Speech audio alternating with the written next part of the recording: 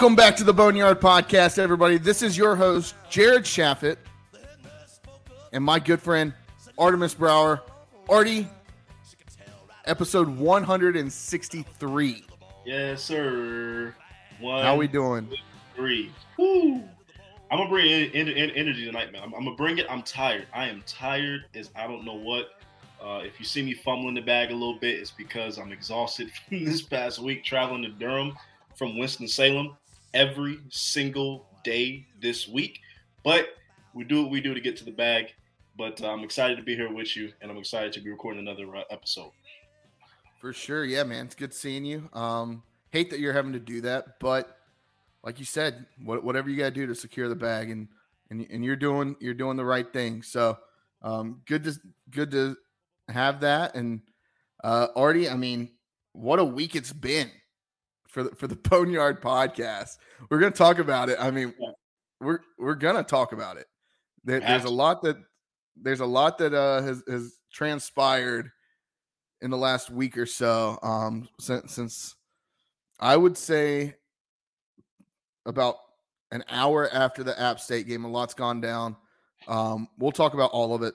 We're an open book here at the Boneyard Podcast. But first things first, Artie, 163, number 63. You got one? I do have a 63, and I do appreciate the assist on this number 63. Thank you for that. But that is one Jeff Saturday. Awesome guy. Obviously legend with the Indianapolis Colts during that long Peyton Manning era in Indianapolis. Won a Super Bowl with the Colts. I think he's on the Colts, Ring of Legacy or Hall of Honor, Hall of Fame, whatever they have in Indy. But don't know all his stats. I just know that he's a great. I think he's a Hall of Famer. If not, he's going to be a Hall of Famer because he was absolutely one of the best centers in the league for a decade plus. So Jeff Saturday, I don't know if he's not still coaching the Colts, is he? I think it was just like a little temporary thing, right? I have no idea if Jeff Saturday is actually still coaching the Colts. I don't follow the Colts. The coaches at the NFL level change so much that honestly, if I tried to keep up with every single head coach at the NFL level, like I unless I'm getting paid, that's the only way I'm doing it. Hey, but look, this is what I'll say. Back-to-back weeks, 2 centers, 2 big uglies. All right, I'm giving them the respect and credit that is due to the guys that protect the pretty boys back there. All right, so shout out Jason Kelsey last week. Shout out Jeff Saturday this week. For sure. All right, my 63. Artie, I'm going to ask you, is this chalk for the Boneyard Podcast? No, hold on. Right? I didn't even look. Let me look at this.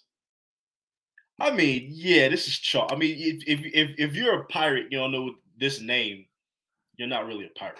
So, none other, my number 63, none other than former East Carolina University pitcher, currently a starter for the Cleveland Guardians, formerly the Cleveland Indians. I guess he never really pitched for the Indians, but drafted 23rd overall in the 2021 draft, has pitched in 16 games, started every single one of those for Cleveland after making his debut on June 21st. He's got 3 wins, 5 losses, a 3.29 ERA, 82 innings pitched, 81 strikeouts. Almost a strikeout an inning guy right now. None other than Gavin Williams. Big G money. Love it. I mean, you got to go with him. Like when he's right there, you got to go with it, right? Like it's as easy as that. Gavin Williams.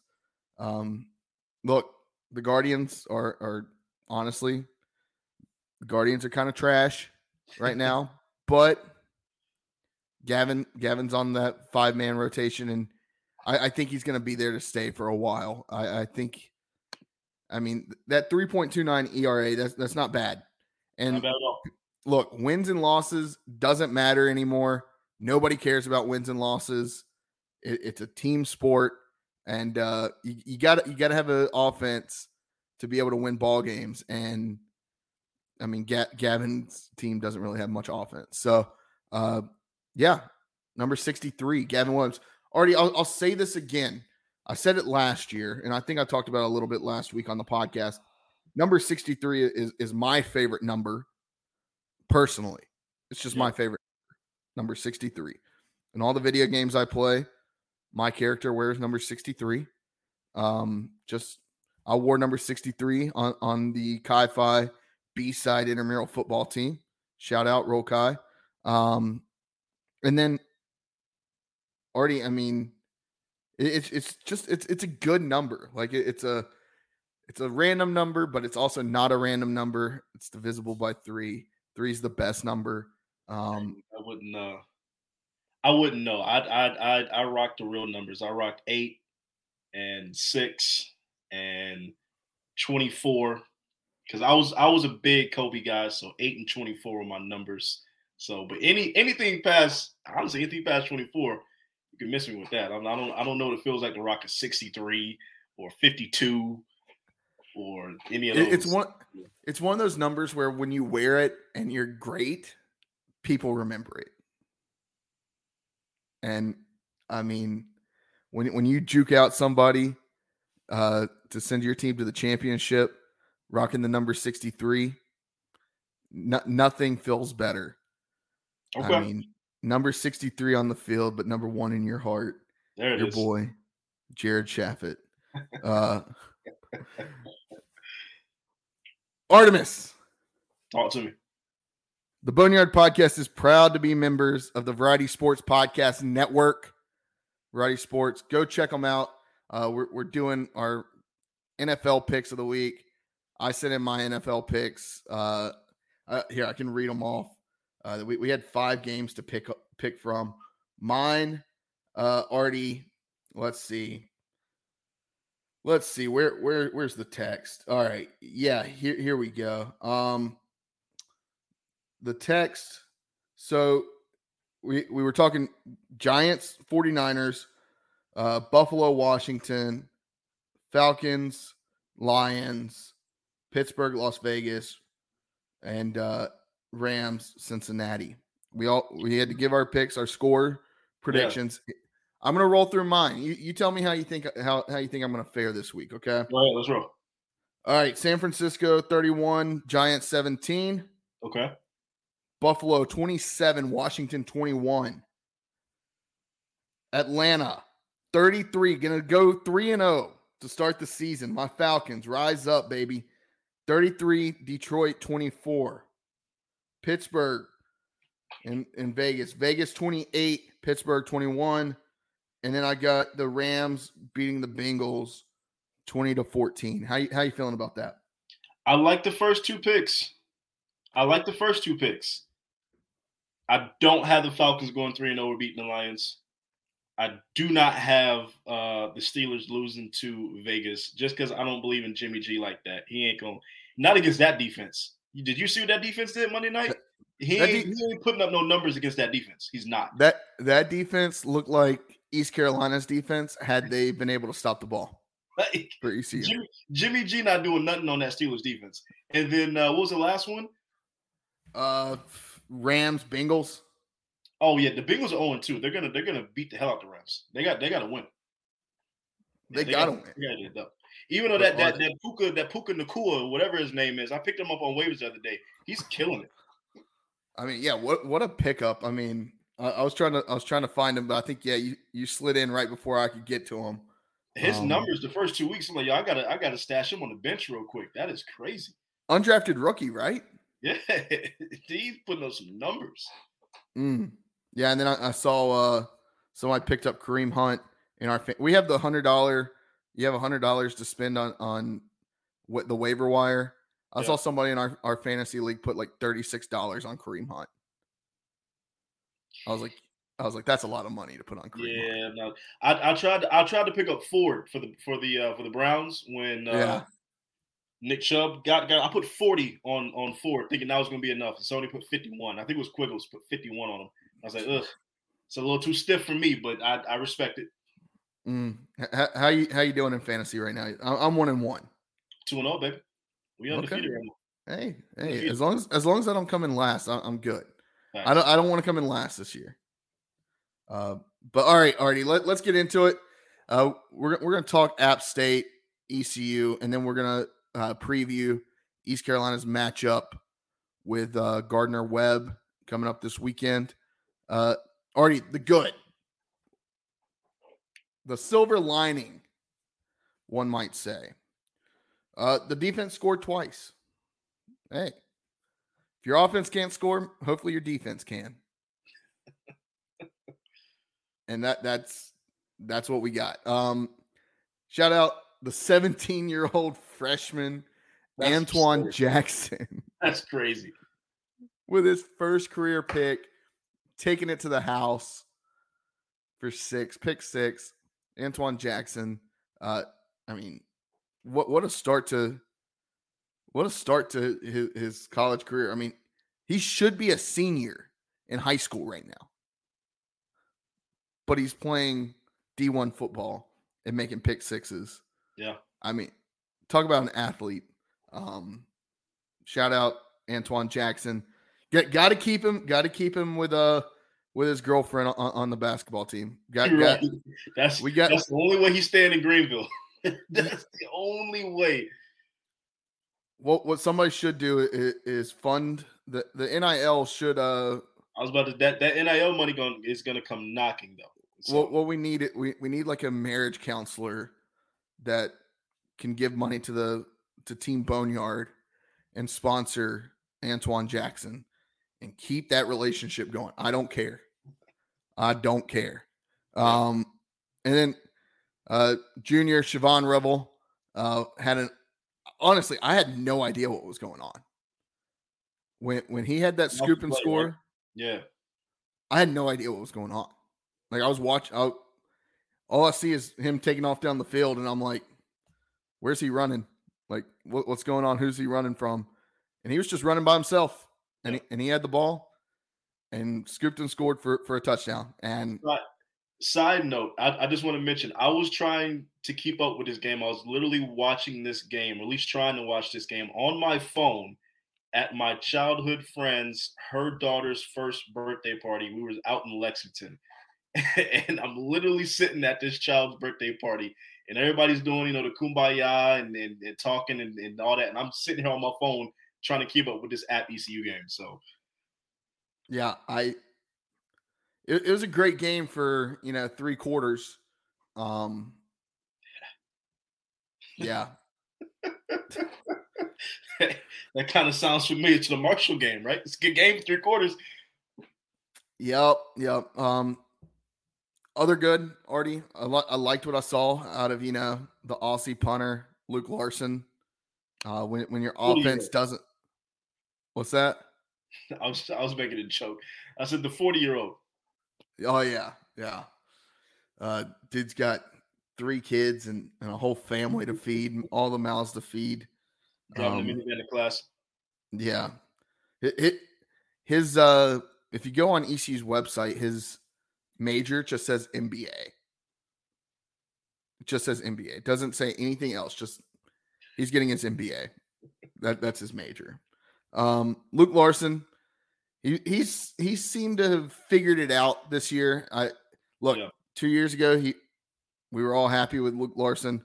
Last year, Luke Larson was public enemy number 1.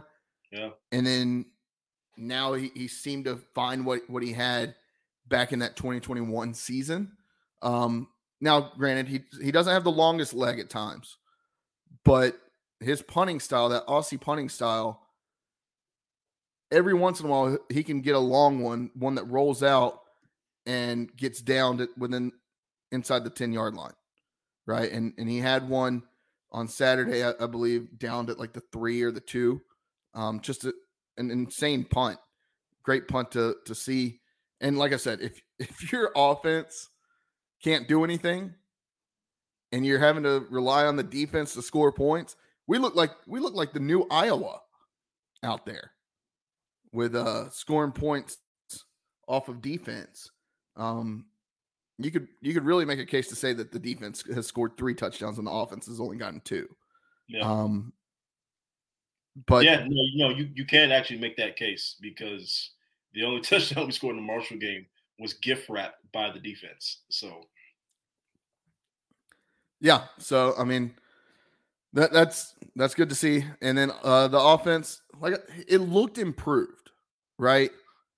I think Alex Flynn, his composure, he looks more composed than Mason Garcia, and we've been saying that since week 1.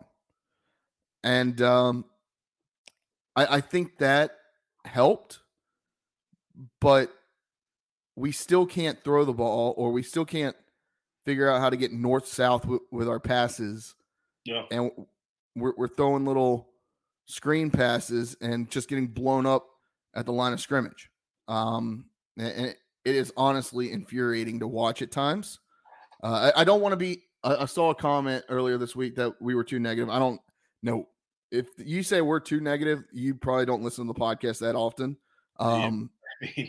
Just, we are the biggest homers out there. If anything, we're not critical enough at times. And I mean, we got to figure out. And Coach Donnie K, I mean, give him credit. Give him credit. He said we got to figure it out on first and second down, because he said we practice third down probably more than anybody in the country, and we suck on third down. So every offensive coordinator, that means nothing to me. Every offensive coordinator in the country, we practice the most third, that we do everything we can to make sure third down is going to be great. Come on, man. I mean, I guess it's great when your third down package is, hey, let's run it up the middle. Yeah. So, but the offense looked improved. That first drive was the best drive they had all season, and still, that was the best drive. And the thing about it was, it seemed like they did well coming off, like they had the game script, but once the script changed and once you got into the game and you couldn't go off the script and you were having to actually call plays and go with the ebbs and flows of a game, ECU fell off. That's the problem, though, Jared. Football's not a script. Exactly. It's not a script. They scripted the first drive perfectly. You're playing chess, not checkers out here, and you have to have ebb and flows. So exactly. Checkmate. So that's the good. The offense looked improved, but it still wasn't where it needs to be. Okay. It's just too predictable, and that's the first thing I have in the bad is the offense is too predictable. Right? We need to find offense. We need to find scoring. And it can't always come from the defense. You can't expect your defense to be on the field for more than 60% of the game and still win. You can't expect that. And Coach Harrell, I mean, he said, hey, we didn't compete as hard in the second half as we did in the first half. Probably because your defense is on the field every 4 plays. You can't get anything going. So your guys are getting tired. Not to mention you got some guys banged up. You do have some guys banged up on the defense. You got Elijah Morris, who's banged up. You got Tegan Wilk, who missed the second half of the game at App State. Sounds like he may miss some time, a couple weeks. My guess would be he doesn't play this weekend, and I would be surprised if he played next weekend. But yeah, the offense, you've got to have sustained drives, and ECU doesn't have that. Whether it's because the offensive line sucks, whether it's because the quarterback play sucks, or whether it's because the wide receivers can't catch a damn ball, you got to figure it out. Well, I mean, Jared, it's a combination of 4 things. It's the O-line not playing up to their potential. It's the receivers not catching wide open passes when they should and making plays. It is the quarterback play, which has just been anemic, and it's the offensive play calling. You have all 4 of those things that are just lacking, and which is leading to you only having 3 scored touchdowns offensively in 3 games. That's what it is. And to be honest with you, heading into this matchup with Gardner Webb, like probably not even gonna be a runaway in that game, right? So we'll see. And the offensive play calling has been atrocious. I mean, we are the most predictable on offense than I feel like we're the most predictable football team out there. Run it on first down, run it on third down, maybe make a screen pass here or there. We're so predictable. It's insane. Everybody in the stadium, I feel like, knows what we're going to do each and every down. It's so predictable, right? And something needs to be addressed. And I think this is a good time, Artie, to talk about the elephant in the room, the tweet heard all around Pirate Nation. So let's get it all out in the open. All right, let's talk about this tweet. People blew it way out of proportion. I tweeted what I saw. Okay, I tweeted what I saw, and what that was, what was an athletic director having a fairly one-sided conversation with a head coach, and that's all. That's really all it was. Yeah. Look, the one thing that I'll say is we knew that it was about lack of offense. Steve and I confirmed that it was about lack of offense. Right? We all heard that. Everybody in that room heard that. So if there's people denying that was said, we all heard it, and it's been confirmed elsewhere. I also maybe shouldn't have said that I heard the word change. I was 90% sure that I heard the word change, and I even said that in the tweet. With that, I mean, I also said that I didn't know exactly what the context was. Right? And is it a context of we need to change offensive coordinator, or was it in context of good job on changing quarterbacks because we needed that? I don't know. And I said that. It could be either. It could be something else. But I'm 90% sure I heard the word change. I was just letting you know what I heard, what I saw. I was standing about 30 feet away from him. Look, I saw people calling for us to lose our credentials. We didn't do anything wrong. People said we were unprofessional. Like, we didn't do anything wrong. We just tweeted about a conversation. We just tweeted about a conversation that I saw. And if you're upset about it, I'm sorry. But yeah, I mean, the Boneyard podcast is going nowhere. We're staying right here. I mean, talk what you want. Look, obviously it struck a nerve with a bunch of people because a lot of people were wanting it to be some kind of change. And we all know that there needs to be some kind of change. Lose our credentials for what, though? We didn't confirm anything. We didn't promise that this was said. We didn't say, oh, we guarantee this happened. It was what you thought that you overheard, which is probably what you overheard after the game. Like, it was a conversation. It was a conversation that needed to happen, by the way. Let's go ahead and just address that. Like, it was a conversation that absolutely needed to happen. I think a lot of people are coming out here trying to defend that the conversation shouldn't even been happening in the first place. No, this conversation needs to be happening. We're 0-3. The offense is struggling terribly. The play calling is struggling terribly. This is a conversation. You're the athletic director. You get paid a lot of money to make sure that these things are not happening terribly. This conversation needed to happen, and it needed to happen right after that game. So you probably heard exactly what you heard, and you did not confirm or I promise that this happened. You said this is what I believe that I overheard happening between these two gentlemen after this game, right? We here to do journalism, man. Like, we're not here to kiss ass and be everybody's friend and do this, that. We are here because we're loyal to East Carolina University, not any one person, not any one player, not any one coach, not any one athletic director, not any one media member. We're loyal to East Carolina University, period. And we're loyal to this podcast and putting out good content. So, look, and true content. What I'll say is, and I say this in every email to any guest we're having on, I say this to anybody when I'm talking about our podcast. We're fans first. We want change. We want ECU to be good. We want ECU to be back on top, in our opinion, right? We want that. We want that just as much as every other donor, every other Pirate Club member, everybody else. There's some people in the media that they don't care. They get paid to cover the team. We don't get paid. Look, anything that we've made has gone either right back into the podcast, or I've taken it and I've donated it right back to the Pirate Club. Okay? We don't make money. We don't make money off this podcast. And so, yeah, I mean, we tweeted something. I don't know. I really don't care. I really don't care at this point. maybe already this is the start of our villain arc in the media. Maybe. I don't know. I saw a lot of people. Like I already thought Boneyard podcast was on the dark side. Maybe this makes it official. I know I saw a lot of people from other media outlets lose our credentials. Try to talk shit. No, get out of here with that. All right, Artie, let's move on. Still a lot of drop passes. Cy Hatfield dropped a wide open pass. Then that next play led to a big turnover. The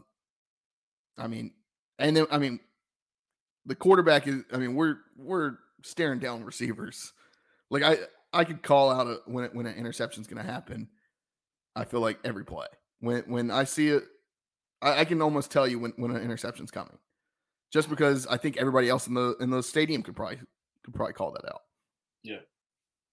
So telegraphing passes, and then while the defense still looks good, it's maybe time to admit that the secondary isn't performing. Teams are throwing all over us. We got to figure something out. So yeah, that's really it. Artie, anything else for the bad?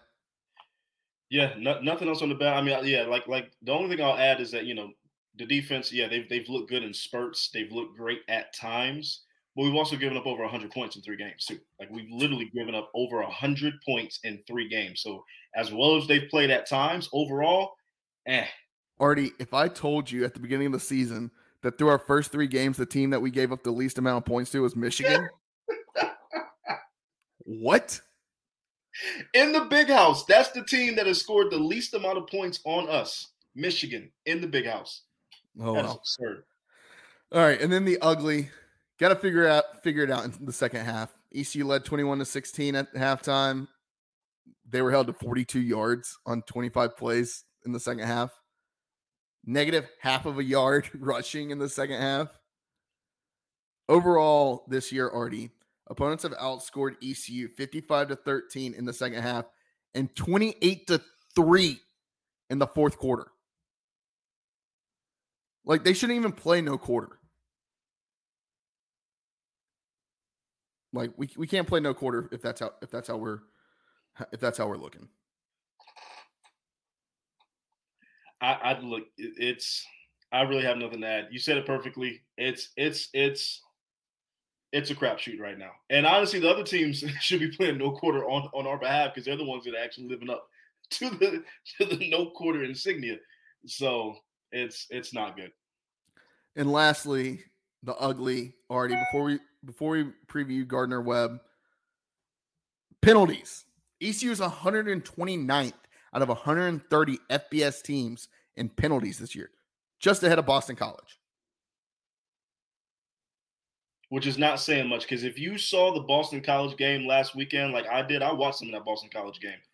They truthfully probably should have beat Florida State, but they had like 18 to 20 penalties. Like they literally, I think it was 18 penalties that they had in that game for like 175 some yards. It was something absurd. And if they have half of those, they probably beat Florida State at home. So, outside of Boston College just shooting themselves in the face, we would be the worst team in the country with penalties. For sure. That's the good, bad, and ugly from ECU versus App State. Okay. We're 0-3. This is a new week. Gardner Webb comes into Dowdy-Ficklin Stadium. Gardner Webb last year was 7-6, 5-0 in the Big South. Finished first in the Big South last year. Before losing to William and Mary in the second round of the FCS playoffs. We're going to bring on Phil Constantino to the podcast.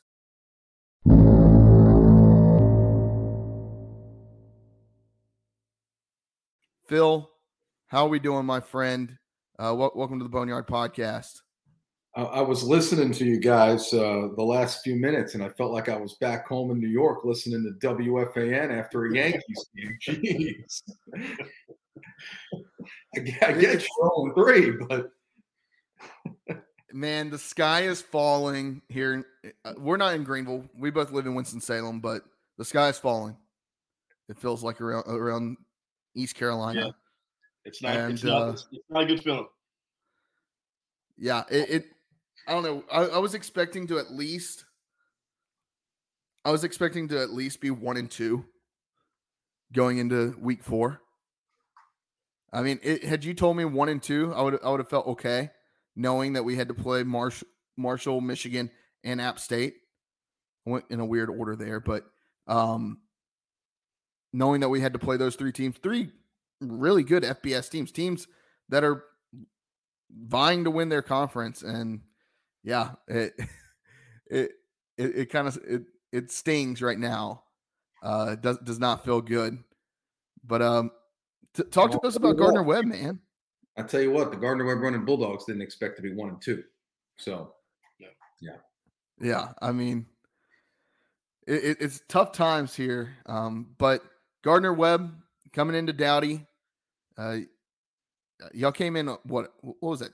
2 years ago, 3 years ago? That would have been 2019. That would have been the year before I got to Gardner Webb. Really? Wow. It was not pretty. Well, I mean, you guys were probably happy after that one, but I mean, that was trying to think 2019 4-8 season, or 4-8 season. So I mean, hey, it wasn't a 3-9 season. That's off the top of my head. Josh on the 1s and 2s can probably fact check that to make sure. But I mean, look, that was a win, but look, we haven't won many in the last decade or so. So, yeah. I'll tell you what, it's a very different Gardner Webb program since then. Obviously, new staff, but a very different program since then. So, outside of the coaching staff, I mean, what would you say is the one thing that's changed? I mean, maybe it's culture-wise, maybe it's, recruiting-wise. So, yeah. Well, I'll be completely honest when I say this. In Gardner Webb's history in Division I had kind of been an afterthought in the area. It was the small little thing, a little outside of Charlotte, off to the west. Not a lot of people knew a whole lot about, and really overwhelmingly wasn't that successful, and wasn't that successful in football. Last year, I mean, that was the first time in almost a decade that they went over 500 in football. That just didn't happen. Now, granted, usually in Gardner Webb's case, you're playing 2 to 3 FBS games a year. That's part of being a small school. Budgets are what they are, and playing in the FCS. So it's hard to get over 500, a lot harder than it would be in East Carolina's case. But it's a program that was not successful since 2002 when it transitioned up to Division I. It did win early on in the transition after coming off of those Division II years where they were really good at the end. Early on in the transition, they won a couple of games early, but it didn't qualify them for the postseason. They won Big South Championship early, didn't qualify them for the postseason. It was a 4-team league at the time. And last year was the first Big South Championship in 19 years. And really, I would venture to say the first truly championship successful year of Division I, and the first time the program ever went to the FCS playoffs. So how'd they get there? They brought in a new coach in December of 2019, Trey Lamb. Obviously, pandemic hits. Fall of 2020 is jacked up. He coaches a 4-game season in the spring of 2021. So he tells you this is really year 3, not year number 4, because it started in the fall of 2021 when they really were able to start building. But also, I would even say before bringing in Coach Lamb, there wasn't necessarily an investment from the top at the school in making athletics great after the transition to Division I. And I do have to give a lot of credit to the president of the school, William Downs, because he's a big school guy. I think he spent some time in East Carolina. He grew up an NC State fan and went to school there and was involved in NC State. His family's been involved there for a long time. And he wanted Gardner Webb athletics to be good and just simply put the money and the resources that have been put into it. Right before, as he was announced, before he officially took office as president, is when the basketball team went to the NCAA tournament in 2019. And that was kind of the spark. That was the first big one. And then they all started falling in line. And last year as a whole, the athletic department won 3 championships, their most ever, winning the football championship. 21-0 season in women's basketball was the best season in the history of the Big South Conference, men's or women's ever in basketball. And the men's tennis team also won a championship. So If I'm going really big picture, back to the last time you would have seen this athletic department, the last time you would have seen this football team, it starts with the investment from the president. That's Dr. Downs, and I believe if my timeline adds up right, the last time you would have seen Gardner Webb at Dowdy Ficklin would have been his first season, or first year, I should say, at Gardner Webb. So before his impact was really felt. For sure. Artie? Yeah, Phil, I just want to ask you this. What were the expectations for Gardner Webb, coming into this season after all the success last year, coming into this season, and then after 3 games, should you have the 1-2 start, which I know is disappointing? What are the expectations now after these first 3 games? Championship. I mean, FCS playoffs. They return. This doesn't happen in college football nowadays, right?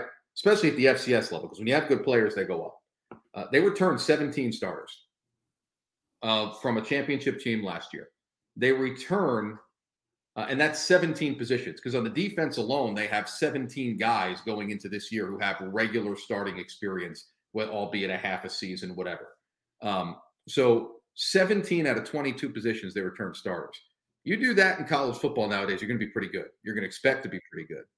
Now, they did have to replace the quarterback. Bailey Fisher graduated, reigning Big South Offensive Player of the Year. He was a 2-year starter at Gardner Webb. He was with Trey Lamb previously when Trey was the offensive coordinator at Tennessee Tech, where Bailey was an all-conference player in the Ohio Valley. There was a chemistry there, and he had an ability, although he may have been undersized, he had the ability to play really well at the FCS level, and was really a dual threat quarterback. So they had to replace him. Otherwise, it's a roster that's intact. I mean, even the kicker and the punter are the same guy from last year. The all-conference long snapper is the same guy from last year. So if you were to tell me 3 weeks in, 1-2, or you were to tell me back at the preseason that 3 weeks in, they'd be 1-2, I would tell you that Gardner Webb fans would be disappointed. And I think that they're all disappointed in Boiling Springs, just a little bit. Obviously, they're aware that everything's still right in front of them. But if you listen to Trey Lamb's video press conference this week, you got the point. So, yeah, for sure. And that kind of sounds like, ECU coming off 2 decent seasons, not championship level seasons, but 2 decent seasons. That I guess it feels like we're kind of in the same spot. Yes, y'all are 1-2. You lost a game to App State. So hey, y'all look more competitive against App State than we did. It feels like, from what I've gathered, and I think this is, I got to say, you guys have some fan base, by the way, because this is the 4th interview I've done this week. Podcasts, local radio, everything. So give credit to ECU fans. You guys have some fan base. But the sense that I've gotten from listening to you guys and from doing some of the interviews and talking to some of the folks out in the eastern part of the state is that the sky is falling, that the hot seat is on Coach Houston. That it's not that at Gardner Webb. It's a sense of disappointment, because I think that they really thought they had a chance to beat Appalachian State. Mm-hmm. And they were up on Appalachian State with 5 minutes left to go in the 3rd quarter. And then just a couple of bad mistakes, a shanked punt, flips field. And next thing you know, it's, 3 straight scores unanswered. They lose the game by 21. But in Gardner Webb's position, you're going into that game. Previously under Trey Lamb, they played 5 FBS games. They were in 4 of them, probably could have, maybe should have won 3 of them. Had the ball down by less than a touchdown, driving in on the final drive, and either didn't convert on 4th down or threw a pick. So they've had chances in these FBS games. They have been close. They've been blown in 6 FBS games now. They've been blown out in 1 in 3 years under Trey Lamb. So they really thought they had a chance to win that game. And that was an incredibly disappointed locker room, which I don't know that you would usually see when you hang in it for 3 quarters, FCS team versus FBS team. Then they turn around, they beat Elon. It was a little bit ugly in the end. Elon's a perennial power in this area. They finished 17th in the country in the FCS last year. They were a playoff team a season ago. They could be a playoff team this year. They beat Elon at home by a touchdown, but they were up 2 touchdowns with 6 minutes left. Costly fumble. Next thing you know, it's a tie game, and it requires a minute-long drive to go win it with 14 seconds left. So it was kind of an ugly win, but it was a win, and it might be the most signature FCS non-conference win of Trey Lamb's tenure. And then last week, that was just, for lack of a better way to say it, and I don't think anyone in the program would disagree, that was just a clunker against Tennessee State. They made every mistake possible and still only lost the game by 2. They play an average game, and they're probably 2 touchdowns better than Eddie George's Tennessee State team. So I still think that it's not this sky is falling. It's disappointment. They feel like they should be 2-1. They feel like, some people feel like they could be, maybe should be 3-0. It's a championship program that still thinks if they go run the table in conference play, we'll have a shot to win the new Big South OVC Association. They're a team that, even if they don't win the association, if they take care of business at the FCS level, maybe they pull off an upset this week, well, they're probably going to get an at-large bid to the FCS playoffs if they do that. And they're still, even at 1-2, a lot of folks expect them to be back in the rankings soon.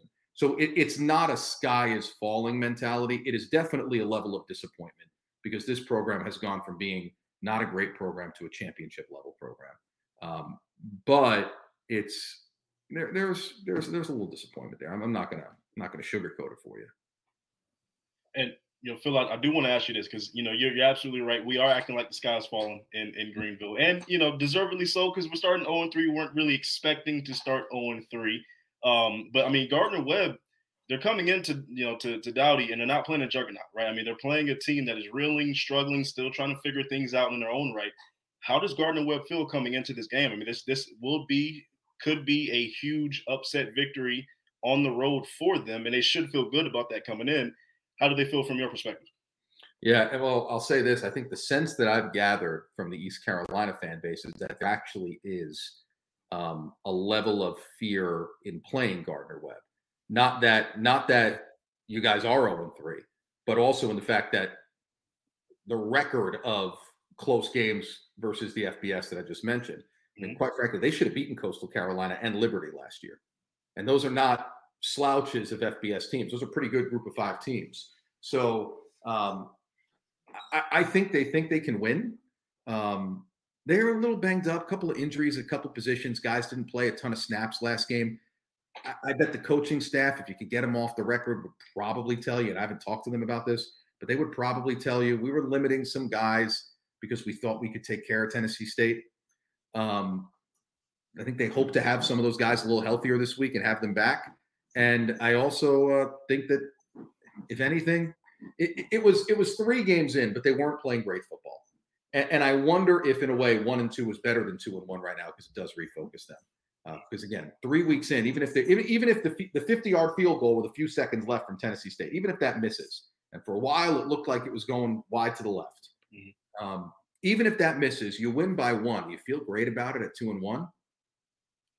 I don't know. It wasn't a great performance by any means. So to an extent, they might be refocused. And I do ultimately believe that good will come of this. And I do ultimately believe there's still a championship team with a up and coming, damn good young coach and talent all over the field. So.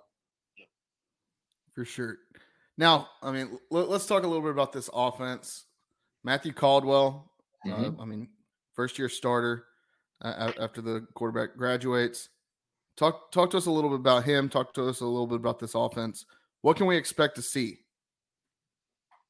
Well, I don't know what role the rain potentially could play in this. I know we've got storms coming up the coast here, and everyone's been monitoring the weather.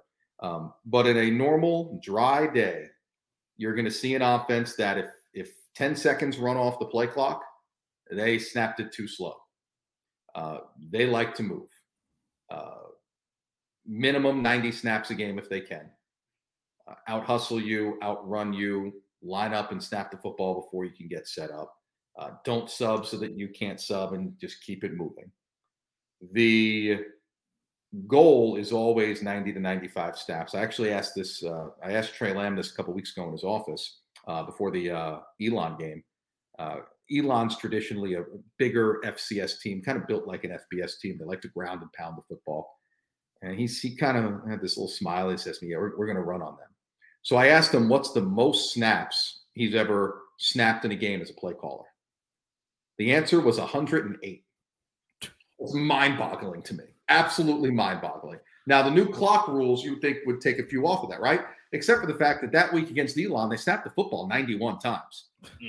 So they're going to move. That's not going to change. Matthew Caldwell as a quarterback, he's 6'4", built like the prototype. Big arm. Jacksonville State transfer. It's his second year in the program. He transferred out of Jacksonville State when Rich Rod and staff came in. They've always liked him, and he showed some flashes last year. Bailey Fisher missed one start injured, and Matthew Caldwell played pretty well. They've always thought he was talented. It was a four-way quarterback battle in the offseason, even though he always had the edge, I think. Geno English was a transfer that came in from Florida State that pushed him all the way to the end. And he won the quarterback job. There was concern going into game one about some accuracy, I believe. And then he came out against Appalachian State and in front of 36,000 fans, and his first time in his career as a true starter going into the season. Trey Lamb thought he was one of the bright spots throughout the course of the game. And he told his team that in the locker room after the game. And he said, if we're good at that position, which was a concern going into the year, we can really take off. I think sometimes as fans and in the media, we overhype the importance of quarterbacks. Coaches will tell you it's a complete effort, but it's hard to win with a bad one. And they have one that they think is pretty good. Last game was not his best, but I also counted 6 drop passes during the game. He was also pressured by what I think is an underrated Tennessee State team that Eddie George has turned in a corner, and a defense that didn't let a receiver get open all day, and a defensive line that didn't give him a second to breathe all day. So he's a pretty good player. He's not necessarily a runner. He can run. Trey has actually told me he's more straight line speed, faster than Bailey Fisher, their previous quarterback, but he's a little taller and lankier, so he doesn't have the shiftiness to him that you would expect from a read option quarterback, to stick the ball in the gut of the running back, pull it, and then take off and get you a bunch of yardage. He can run. He's a little hesitant of a runner, and he does look to throw when probably he should run. That said, he's got a big arm. He is becoming more and more comfortable challenging down the field each game. Out of the field, typical RPO, spread option. Let's stretch the field, quick hitters to the wide receivers. There's been a lot of that through 3 games with a slow progression of let's let Matthew Caldwell air it out and try a couple of chances deep. So that's what you're going to see. You're going to see a young guru of an offensive guy. We do a coach's clicker segment every week, and I'm blown away by how intelligent Trey Lamb is as a play caller, and how intelligent he is about reading defenses and the game of football. But he kind of fits the mold of these young spread option, hurry up head coaches, and that's what you're going to see. Now, on the flip side of that, defensively, who are some guys defensively that can cause ECU's offense some headaches, some nightmares, some troubles heading into this game? I'll start with one player, Ty French, multiple-time All-American, number 47. You're going to notice him right away. Okay. He's a defensive end who they sometimes will stand up and play as a linebacker that roams around. I noticed this last game. So first play of the game against Tennessee State, comes off the edge, sacks the quarterback. I think he forced a fumble that Tennessee State recovered. Second play of the game, tackle for loss, stuffs and run. Third play of the game, offensive linemen are pointing out 47, 47. Now, usually that happens with a Mike linebacker, not with a defensive end, right? 47, 47. And he stands there and waves back at them. Here I am. So he's that kind of player. He is. I've had coaches tell me this before, that we have to keep an eye on 47 and we have to know where he is. And this is prior to this year too. We have to know where he is at all times. He was a little bit undersized, and because of the extra year back during the pandemic, his freshman year was Trey Lamb's first year. He's one of Trey Lamb's first big recruits. And I think if you get Trey on the record, he'll probably tell you that if not for the pandemic and rosters being crowded, Ty French doesn't necessarily fall to us. But he was a little bit undersized, a little bit thin. He's 6'3", 230 now in his 4th year. And FBS schools want him, and he has stayed at Gardner Webb. And he'll finish out his degree and probably go on to the NFL next and have a real shot. There are scouts at practices all the time that are looking at him, and occasionally I'll roam the sidelines, talk to them, and every single time, the first guy that they say is going to have a shot in an NFL camp is Ty French. So that's the guy. There are all conference players that return at every level of this defense. I told you before about the starters that return. Josh Reardon is in his 4th year as the defensive coordinator. He's been with Trey Lamb from the beginning.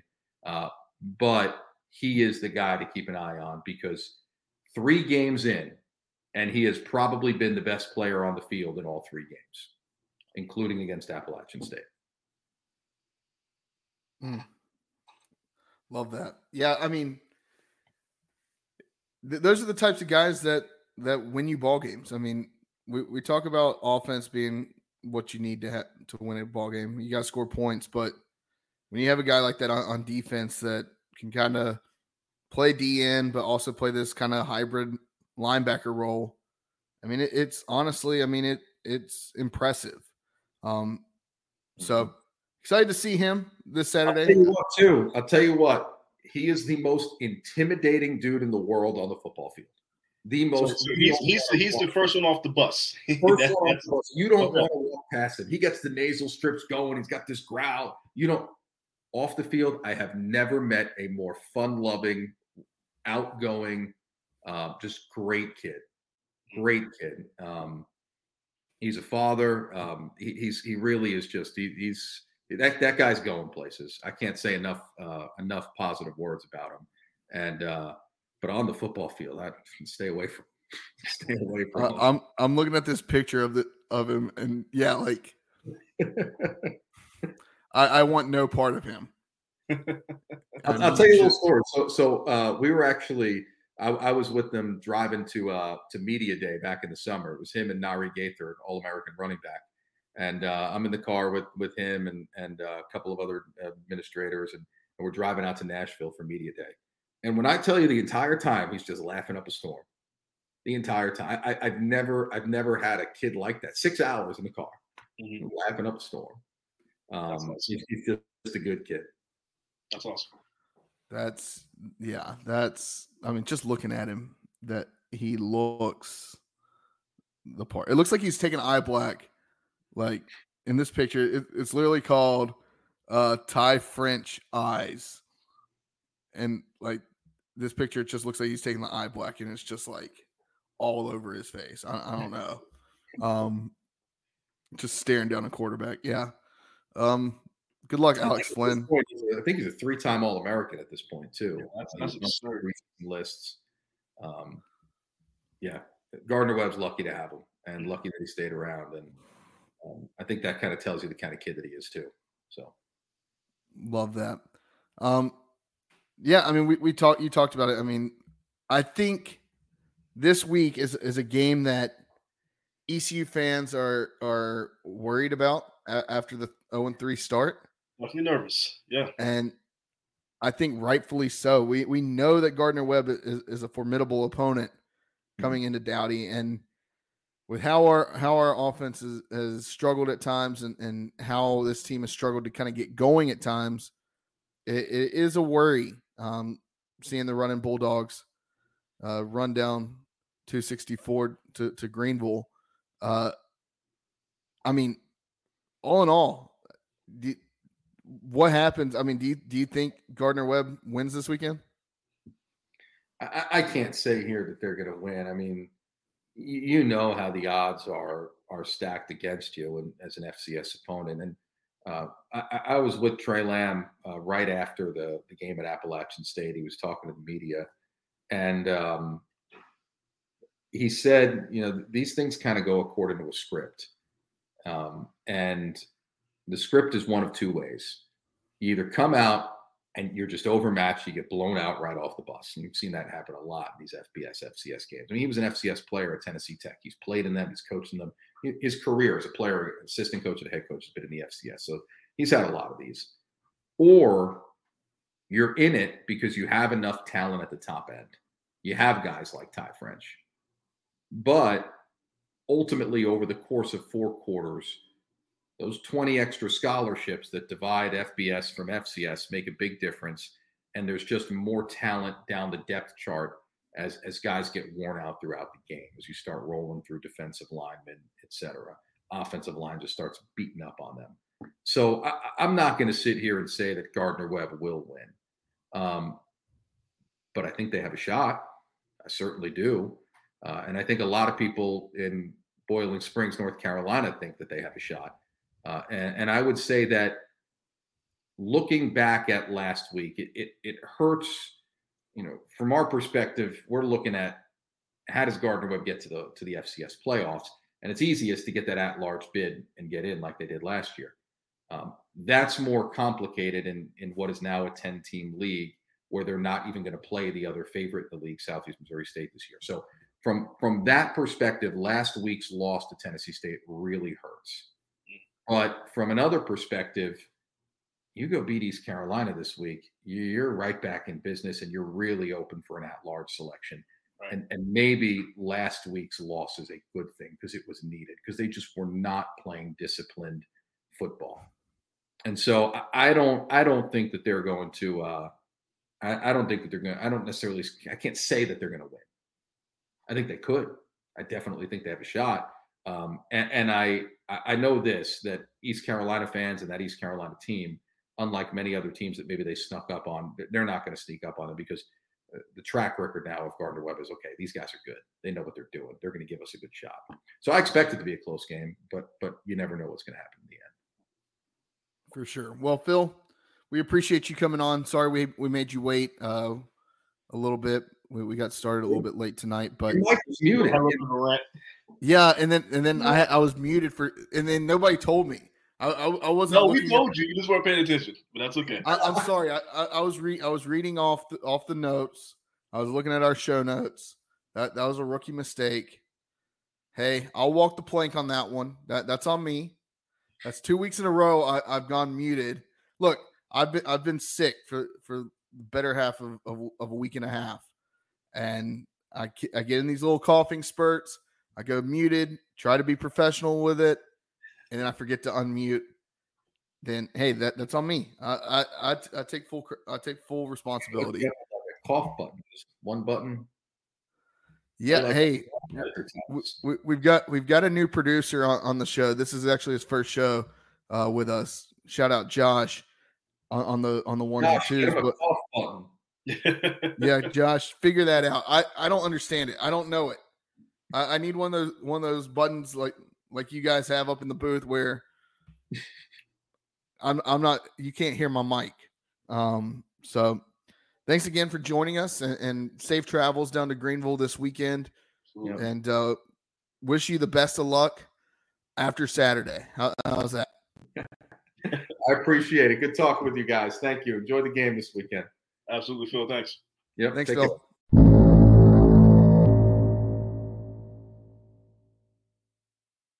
So, once again, Phil Constantino, play-by-play voice, one of the play-by-play voice and director of broadcasting for the Gardner Webb Running Bulldogs. I don't think I even did an intro for him, but yeah, great insight, and it made me even more nervous for this game.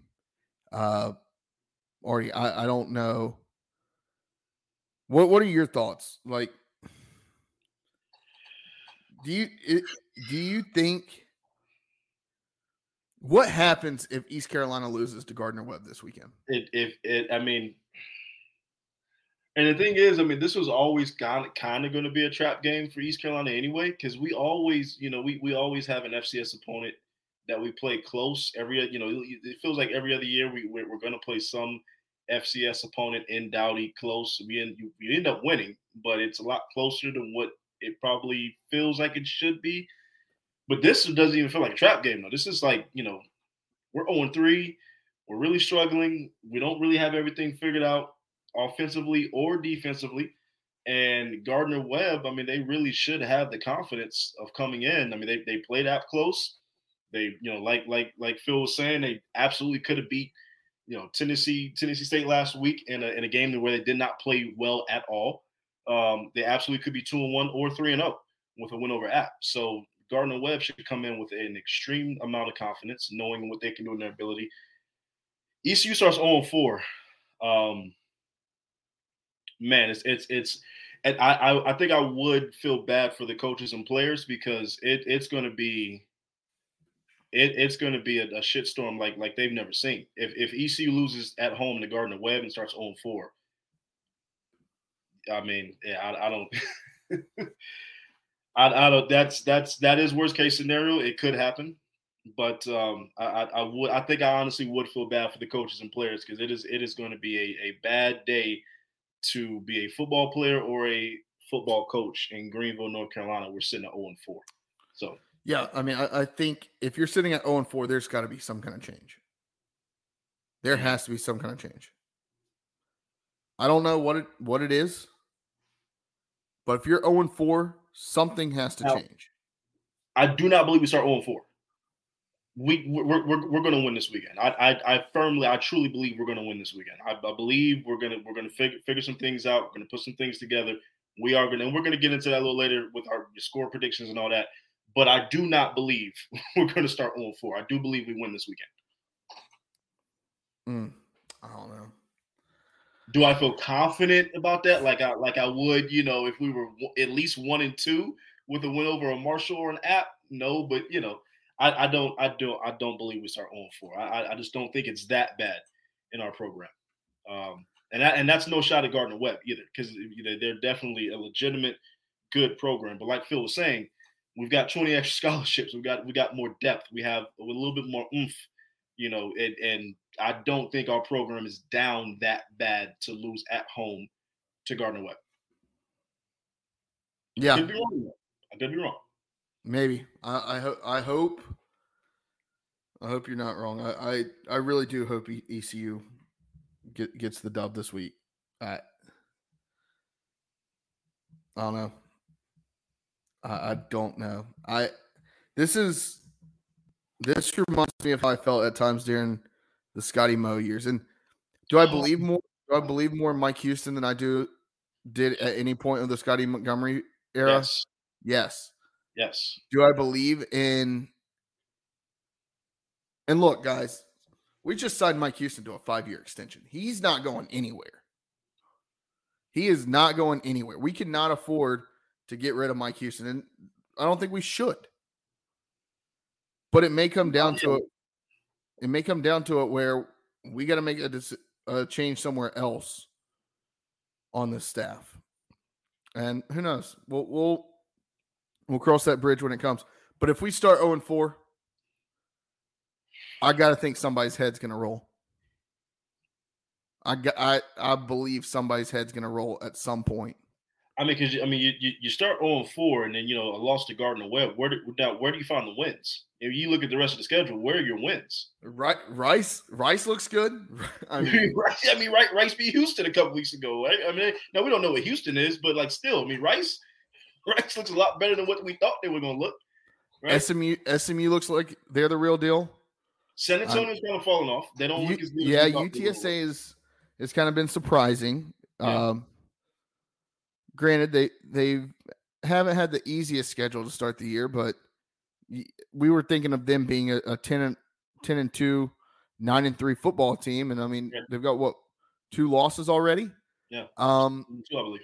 So we're entering that territory. I mean, Navy is Navy, but then again, we can't beat Navy anyways. Even with a good ECU team, we struggle against Navy. So Charlotte is Charlotte. I don't know. It really sucks. It really sucks to be in the position that we're in, but hopefully we can figure it out. All hope is not lost. All right, I do have some optimism about this team. All hope is not lost. Look, all we need, Artie, and I'll say this. I will say this, that good times will come back to East Carolina University. Whether it's this year or whether we have to ride out one bad year, something good is going to happen to East Carolina University. It just is going to happen. And I tweeted this yesterday. I look at this picture above my desk every single day. And it's yesterday was the 9-year anniversary of ECU dropping 70 on Carolina. We were in the building, baby. And I look at this picture. I tweeted about it yesterday. And anytime I have a bad day, anytime I'm feeling down, I look at this picture and I look in the boneyard. If you're looking at the boneyard, just left of the left upright, probably about halfway up, that's where I was sitting. And I'll never forget that day. I will never forget that day. Had a blast. My whole family was there. And I think back to that day, and I think that time's going to come back again. Yeah. We're going to figure it out. But what we need, Pirate Nation, is we need you to donate. Donate to the Pirate Club. Donate to Team Boneyard. This is, it's a money game now. It really is. It's a money game now. So we need to keep supporting this team. Did I say yes, it's hard to cover this team at times? Yes, it is. It's really hard to cover it when you have to drive 3.5 hours to cover the team 6 weeks out of the season. It's really hard to do that when you have to drive an hour and a half to cover them on the road. It's really hard to do that. Already drove 15 hours. Was that right? 9 hours, 10 hours? I don't know. What's that? We're talking about? To Ann Arbor. Oh, yeah. Yeah, no, that was 9 hours up there, 9 hours back. So, I mean, it's really hard to do that at times. But don't lose faith.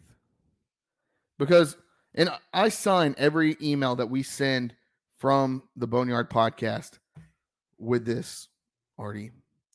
And this all goes back to the tweet. Loyal and bold. Be loyal to this team. Be loyal to this program.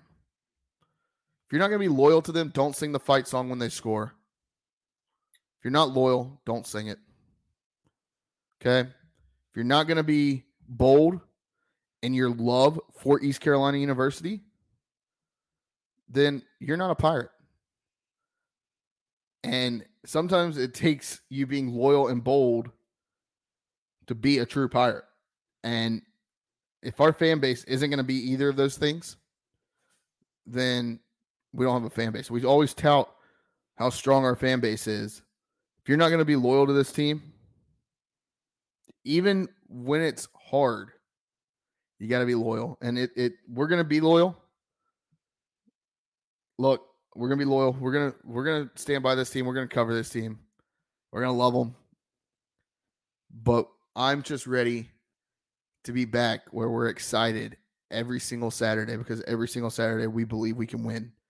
And the last 3 Saturdays hasn't felt. Now, going up to App State, I felt like we could win. I was jamming out. I was singing in the car. I was having a blast. And on the way home, not so much. And I'll say this, though, too. As far as bad as we have played, we have been in these games with Marshall and App all the way up and leading into the fourth quarter. We have to finish games. That's really our biggest problem. Yeah, we have offensive woes. We have defensive things we have to figure out. But we've still been in these games. For as bad as we played, we've still been in these games, right? So it's finishing. It's figuring out what the hell is going wrong in the fourth quarter with us, because we had to figure that out immediately. But it's not like we've played poor from start to finish. We just look absolutely terrible as a football program. That's why I have optimism, because we could seriously and probably should be 2-1 with a pretty decent looking loss to Michigan in the Big House, right? So a lot of things that can still be worked on. Yes, it looks bad because 0-3 is awful, but there is some optimism. I will ask people to really look at it and say, okay, yeah, there is still some optimism and some hope here with this team. Let's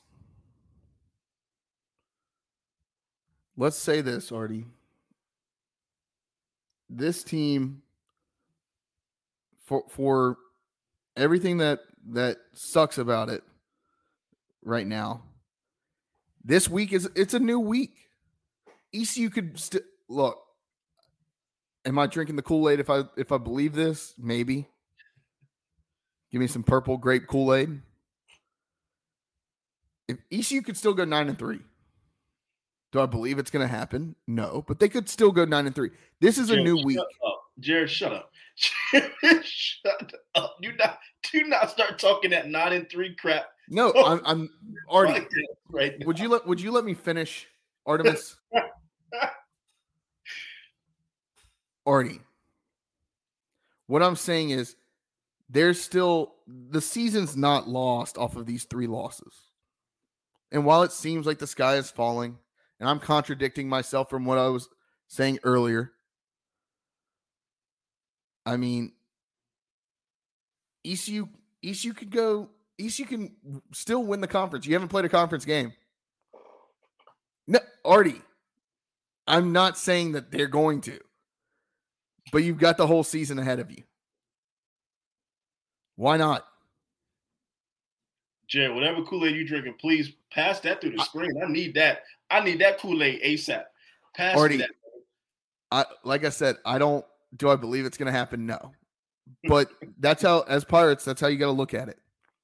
You got to go 1-0 every single week. That is how you go in. Said that in this presser this past week. It's about going 1-0 every week. So you got to win the day. Win the day. Win the Tuesday. Win the Wednesday. Like Coach Houston said, that we had the best Tuesday, Wednesday practice of the season so far. Hopefully, we can have the best Saturday we've had of the season, and build on that. Build on that. There's time. There's time to figure something out. And by God, I hope they figure it out, because I can't deal with another 3-9 season. Or at this point, what may look like a 1-11 season, if not 0-12. Artie, do you have a walk the plank? I actually do not. I don't have a walk the plank this weekend. There wasn't enough to happen this past weekend for me to be upset about anything. So no. The only thing I'll say is, look, I don't know the guy's name. The guy that made that hit on Hunter. Travis Hunter. Yeah. Travis Hunter. I don't know why I want to say Tony Hunter. That was dirty as hell, man. The ball was on the ground. Was it a dirty hit? Yes. It was a dirty hit. But this guy and his mother should not be receiving death threats. Oh, I didn't know it was like that. Yeah. He received death threats. No, as a kid, man. I mean, like he made a boneheaded, dumb mistake, and he should have been suspended too. It should have been suspended for that. At the same time, all right. I want to have a quick conversation, because as much as cool as Deion Sanders is, and as cool as everything else that's going on with him is it bad if I say that I'm kind of getting tired of the constant media attention? I mean, it's not bad that you said. I mean, you're not a fan of it, and that's fine. But you also can't deny the impact that he's having. Oh no, I think he's having a tremendous impact. What I agree that it's a bit of a circus. It's a bit of a circus. Yes, it's a little much, but that's just kind of what Deion brings. And to be honest with you, if you're really looking at these TV numbers, people are really feeding into this. Like, Jared, 10 million people watched Colorado State versus Colorado last weekend. I know. 10 million people at 2:00 in the morning Eastern Standard Time were up watching this game. I mean, even if you're tired of it, you can't really knock the man. Here's what I'll say. I'm not tired of him. I'm tired of some of his athletes. Like the fight with Travis Hunter, watching before the game, like him talking shit. Talk your shit. Jared, that happens everywhere. Yeah, but it happens everywhere. I don't know. Something rubs me the wrong way about that guy. You're gonna see that at Michigan, Ohio State with dudes running up against each other before the game. Yeah, but like shit, getting into fights, flashing your Rolex and talking about your Rolls Royce. Yeah, get the hell out of here. NIL, that's a thing now. Like Shedeur Sanders is gonna pull up to the game in a Maybach. Like that's fine. What it is. But that's daddy's money. That's just what it is. all I'm saying, Artie, all I'm saying is all week all week there's talk about, oh, we're going to punch you in the mouth. And we're going to blow you out. You don't belong in this field with us. All week that was coming out of some of their players' mouths. And then they damn near lost it. It took them 2 overtimes to beat Colorado State. But what's their record? 3-0. What was their record last year? 1-11. I mean, Artie, hear me out. ECU goes 1-11 this year, wins the national championship next year. if Dion is walking through that door, then maybe. So all right. That's my walk the plank. I mean, it's not real. Like, I don't know. I'm just tired of the constant. Now, look. Granted, they got to go to Eugene this weekend, and I think they lose to Oregon. They're 21-point dogs at Oregon. I think they lose to Utah. All those good teams they got coming up, they're not there yet. So they're going to lose those games, and that luster is going to fall off a little bit. But I mean, what Dion is doing in Colorado, it's legit. It's amazing. I saw that they sold out all of they're sold out for all their home games all year. That's great. All I'm saying, I don't mind I love what Dion's doing. I wish he was doing it at East Carolina, not Colorado. But what I'll say, Artie, is I'm just like, there was a tweet earlier today. It was like Colorado is playing Oregon's fight song and pumping in crowd noise to their practice. Every college football team in America does that. Right. I was about to say, everybody does that. They're just overhyping it because it's Dion in Colorado. Yeah, like ECU does that for a big game, right? Like that's nothing new. So why are we making it a big deal when Colorado does it? Blame the media for that, though. Blame the media for that. Because they're the ones giving all this kind of limelight and attention to something that don't really deserve that much limelight and attention. Something like that. Yeah. And then secondly, Artie. All right, I almost forgot about this. My other walk the plank. And this could be Colorado and Appalachian State. Why the hell are you rushing the field? Yeah, it is getting a little too much. Why the hell is Appalachian State rushing the field after beating an 0-3 East Carolina University? That's little brother syndrome. I really think though it is become a thing where nationally, I think these kids just like doing it. They don't even care that it could be anybody. You could be beat. I just can't wait at this point. They just want to rush the field.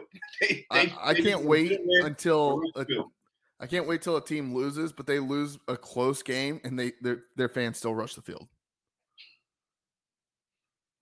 I don't know. It is definitely getting this isn't old man yells at clouds. Like, I get it. Like, if you don't want them to rush the field, beat them. I get that. Like that's not what this conversation's about. Right. Rushing the field used to be something that was special. Right. We didn't rush the field when we dropped 70 on Carolina because we expected to beat them and beat them badly. And they weren't a top 10 team at the time. They weren't. Yeah. You didn't beat the number 3 ranked UNC, Tar Heels. That's not like that. That's all I'm saying is I think there's rules to rushing the field, and we probably need to put this on a graphic and post this. But it's got to be a top 25 team, and if you're a perennial top 25 team or a team that's in the top 25, you can't rush the field. Like, if you're in the top 25, you can't rush the field. Unless unless it's like, now if it's Alabama LSU game of the century, 1 versus 2, you rush the field for that. Like that's a game you rush the field for. Like you see that once every 5 to 10 years. You rush the field for that. I also think there's teams, like there's schools that are immune to rushing the field ever. Like they should never rush the field. One of those is Alabama. Right? Like I don't think they should ever rush the field. Duke basketball. I don't ever remember Michigan ever rushing the field for Ohio State. Duke basketball, Carolina basketball should never rush the court. That's just my opinion. If you're a blue blood, I don't necessarily agree with that, but I do agree that it should be at least a ranked opponent. You should beat a ranked opponent. To me, it should be a top 10 team. Forget top 25. I think it should be a top 10 team that warrants you rushing the field because it should be a special moment. It shouldn't just be beating somebody. It should be a special moment because you beat a damn good football or basketball team. Exactly. I don't think you rush the field for beating an 0-2, 0-3 team. You don't rush the field when you're a top 25 team for beating a group of 5 school that you were a 2 touchdown favorite over. Like, you don't do that. But Colorado went 1-11 last year. They don't know how to act. Literally, their fans and students, they don't know. They're not used to this success. They suck. They're not used to this.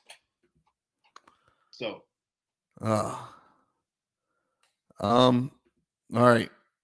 What or Josh, what is this message here? Hunter Blackburn. Was that the guy that hit Travis Hunter? Oh, Hunter Blackburn. That's the guy that hit Travis Hunter. Okay. Yeah. Gotcha. Thank you for that. Artie, let's get into gambling and then let's get the hell out of here. We've gone too long. Yes. Ole Miss, number 15, Ole Miss on the road to Tuscaloosa, Bryant-Denny Stadium at Alabama. Yeah. Old man Saban. Crimson Tide, 6.5 point favorites. Over unders 55.5. Are we seeing the falling of an empire that is Alabama? The empire is the Death Star is coming to the ground. It is falling out of the sky. I'm telling you that right now.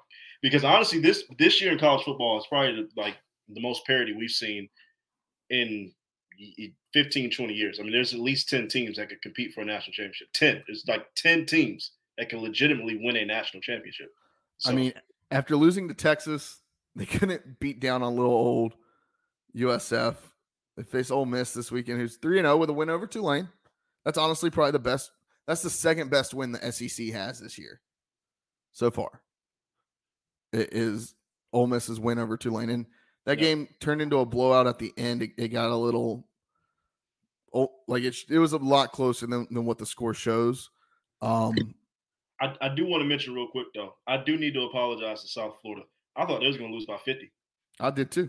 They shocked the hell out of me. Good for them. I did, too. They competed.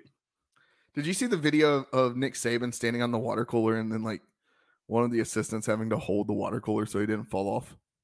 No, I did not see that. Oh, that was funny. All right, anyways, Ole Miss at Alabama. Bama's a 6.5 point favorite. Artie, your thoughts? I'm a big Lane Kiffin fan. I really want him to go in here and win this game. I really want Ole Miss to go in here and win this game. I really, really do. Now, I can't say that around Ashley and her folks because my future father-in-law, he's a University of Alabama alumni, and he's having a heart attack right now. So I'm just going to have to be quiet when this game is on. But I am hoping Lane Kiffin goes in there and walks away with a win. I really am.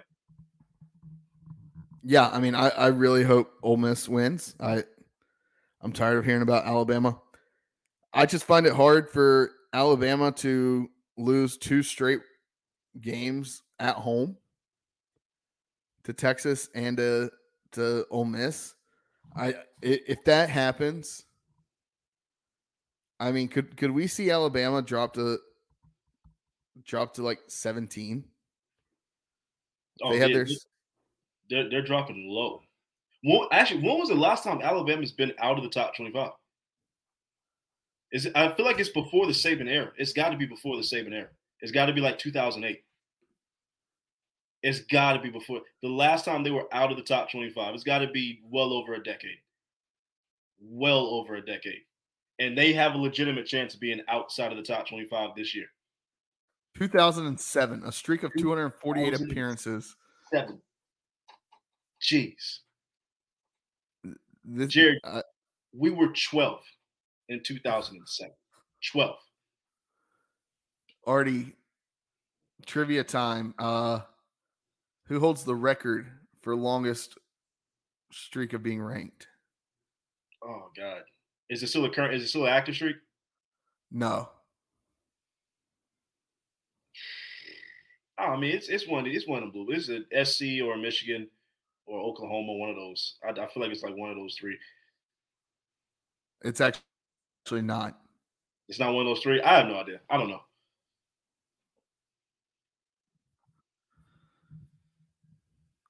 How about Nebraska? Oh, okay, yeah, that makes sense. That makes sense. 1981 to 2002. For all the children out there that don't know, 348 straight appearances. Nebraska was an absolute juggernaut in the 80s and 90s. They were modern day Alabama. So we're both taking Ole Miss. Yes. Okay. Hotty toddy. All right. We just talked about this game a little bit. Colorado, number 19, on the road at Oregon. Colorado's going to be without Travis Hunter for the next 3 weeks. He's got a concussion.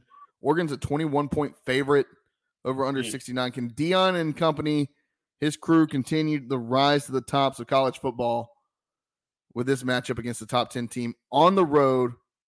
We talked about our thoughts on Dion. What are your thoughts on this game? 21 is a little high for me, even though, like, without Travis Hunter, that's a huge loss. With Travis Hunter, they might mess around and maybe possibly pull the upset. Without Travis Hunter, they're not going to win this game. I don't think they lose by 3 touchdowns. So I do think Dion is going to find something to make this game some sort of just a magical up and down, topsy-turvy kind of game. But Oregon's going to win. Artie, would it surprise you if this ECU team in Colorado were on the same list of something like a top 10 list or anything like that in the same season? You said what? So ECU and Colorado are both in the bottom 10 when it comes to yards per game on defense in the country. You got Bo Nix at Oregon. Very good quarterback. Yes, Shadur Sanders is a fantastic quarterback. You're without probably your top wide receiver. You're without one of your, best defensive players. What's he play? D end? And Travis Hunter. Look, I think the hype train is derailed this week. Oregon beats them and beats them soundly. Yeah, I think Oregon wins by double digits. I just don't think it's 3 touchdowns. I think it is. I do think it is. Like going to Autzen into Eugene. And they're going to be fired up because they've heard all the chirping, all the noise. They know what the moment's all about. Oregon's like, hold up now, we are the class of this conference. We're Oregon. Like, what are you talking about? Phil Knight, Nike. Like, we're Oregon. Stop that. So Oregon's going to win this game. They're going to be hyped up. They're going to be ready. Speaking of Nike, did you see these shoes that they're wearing? No, I didn't. They're gonna change colors throughout the game based on like the players' like body heat. That's cool. That's a very Nike thing to do. Yeah, that's cool. All right, so you're taking Colorado to cover. I'm taking Oregon to cover. Right. Yep. All right, and the over of 69. Take the over. I think this is gonna be a high scoring game. Yeah, take the over. All right. Next, 2-3-0 teams, Memphis and Missouri. Missouri got a big win last week against Kansas State, 3-0 on the season. This game is actually going to be played in St. Louis. Artie, Missouri, 6.5-point favorites, over-unders 51.5. Talk to me. Missouri's kind of surprising. So is Memphis a little bit. I know I'm supposed to, pull for the American, and I do, but I don't know. I like Mizzou in this game. I think Mizzou's going to win. I think it's going to be a good game. I think it'll be close, but I think Mizzou wins. Memphis covers. Mizzou wins. Okay. Yeah, I think Memphis covers. I could see Memphis even winning. Yeah. They've got a stout defense, so this is one of the more interesting games. I think whoever wins this game, honestly, should probably be ranked in the top 25 next week. I do think that. So we're going to take Memphis to cover, right? Yeah. All right.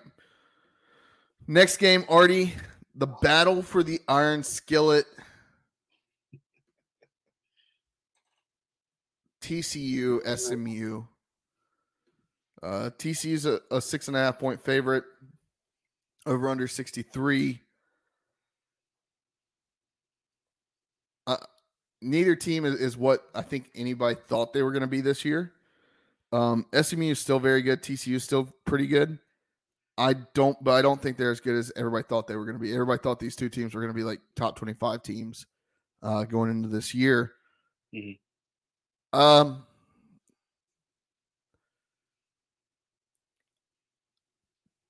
Give me TCU to cover. I think TCU wins by a touchdown. This is a rivalry game. They don't like each other, and this is a tough because I can see SMU winning this game. I really could. And this rivalry feels like the kind of rivalry that like goes back and forth pretty much every year. But I agree. I think I agree with you verbatim. I think TCU covers, and I think they win the game. Okay, so we both agree on that one. Let's see. All right, Artie, I couldn't find a line. I'll be honest with you. I couldn't find a line on ECU. Gardner Webb? They said we don't care about this game. We don't care. The closest thing I could find. They said nobody's betting on this game. We don't care. If you're betting on this game, you are an absolute degenerate. You are the most sicko there is out there if you're betting on ECU Gardner Webb. Josh, clip this and send this to sicko mode or sicko committee. Because if you're betting on this game, you are deranged. Gardner Webb at East Carolina. I did find an estimated line because I couldn't find a real line, Artie. East Carolina is a 16.5 point favorite estimated. I don't agree with that at all. Not the way we played. No. Over-under was 56.5, the estimated over-under that I found. I got scared there for a second. I found a line where it said Gardner Webb was favored in a game, but then I realized I was looking at a past basketball game.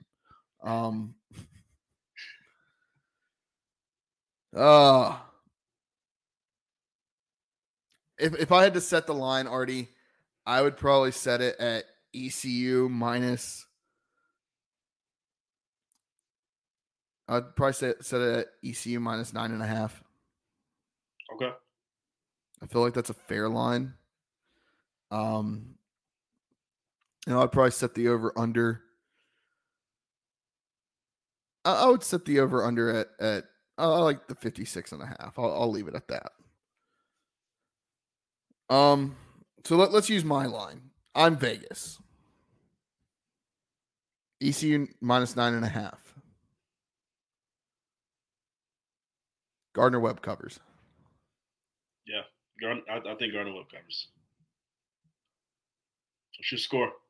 Oh, shit. Come on now. I went first last week. Did you? I did. Oh. I'm thinking 27-21 East Carolina. I'm thinking 30-24 East Carolina. Okay. All right. 27-24. Gardner Webb is going to have a lead for at least a quarter of this football game. They're going to have a lead for a while. But I think ECU comes back and wins. All right. Artie, let's start getting out of here. Let's do it. Thanks again for following us along on Variety Sports Network. Shout out to the Variety Sports Podcast Network. Go check them out. Lots of great content. Follow us on social media. If you want to be in talks and want to talk shit to us, that's fine. I'm just going to laugh at it. But we are putting out a lot of great content. That's why we brought on Josh. Excited about this. Josh is this is something we've been talking to Josh about for a long time now, probably a better part of a month and a half, it feels like, which I guess in the grand scheme of things isn't that long of a time, but something that we've been talking about needing here at the Boneyard Podcast for a while. Yeah. So make sure you follow us on social. We're going to be putting out more content there on Instagram, on TikTok, on Facebook. we already do a lot on Twitter. We got 8,600 tweets. Crossed over the 3,000 follower threshold this week. Come on now. We have 3K, baby. We appreciate you. We salute you. Thank you. And subscribe on YouTube. If you're watching on YouTube or if you're listening, subscribe on YouTube. We have a lot of fun with it. We're gonna be doing more stuff now that we've got Josh on the team. We got a lot of fun stuff planned over the next couple weeks. And leave us a review wherever you listen to your podcast. We really appreciate you listening. We do this because it's fun for us, and it is a way for us to kind of talk about sports and talk about ECU and have a good time with it. Look, we don't try to be the world beater journalists out there. Like, yes, we're trying to get scoops. We have scoops. We try to do things. But we're, like I said earlier, we're fans of a team first, and then we're a podcast second. So leave us a review. Let us know what you think. Leave us a 5-star review, and you'll be a friend of the podcast forever. Artie, that's all I got. Hey, good episode. It's late on the East Coast. It's time to lay it down. So we appreciate you, Power Nation. We love you. Wash your hands, wash your butts. Deuce. Peace.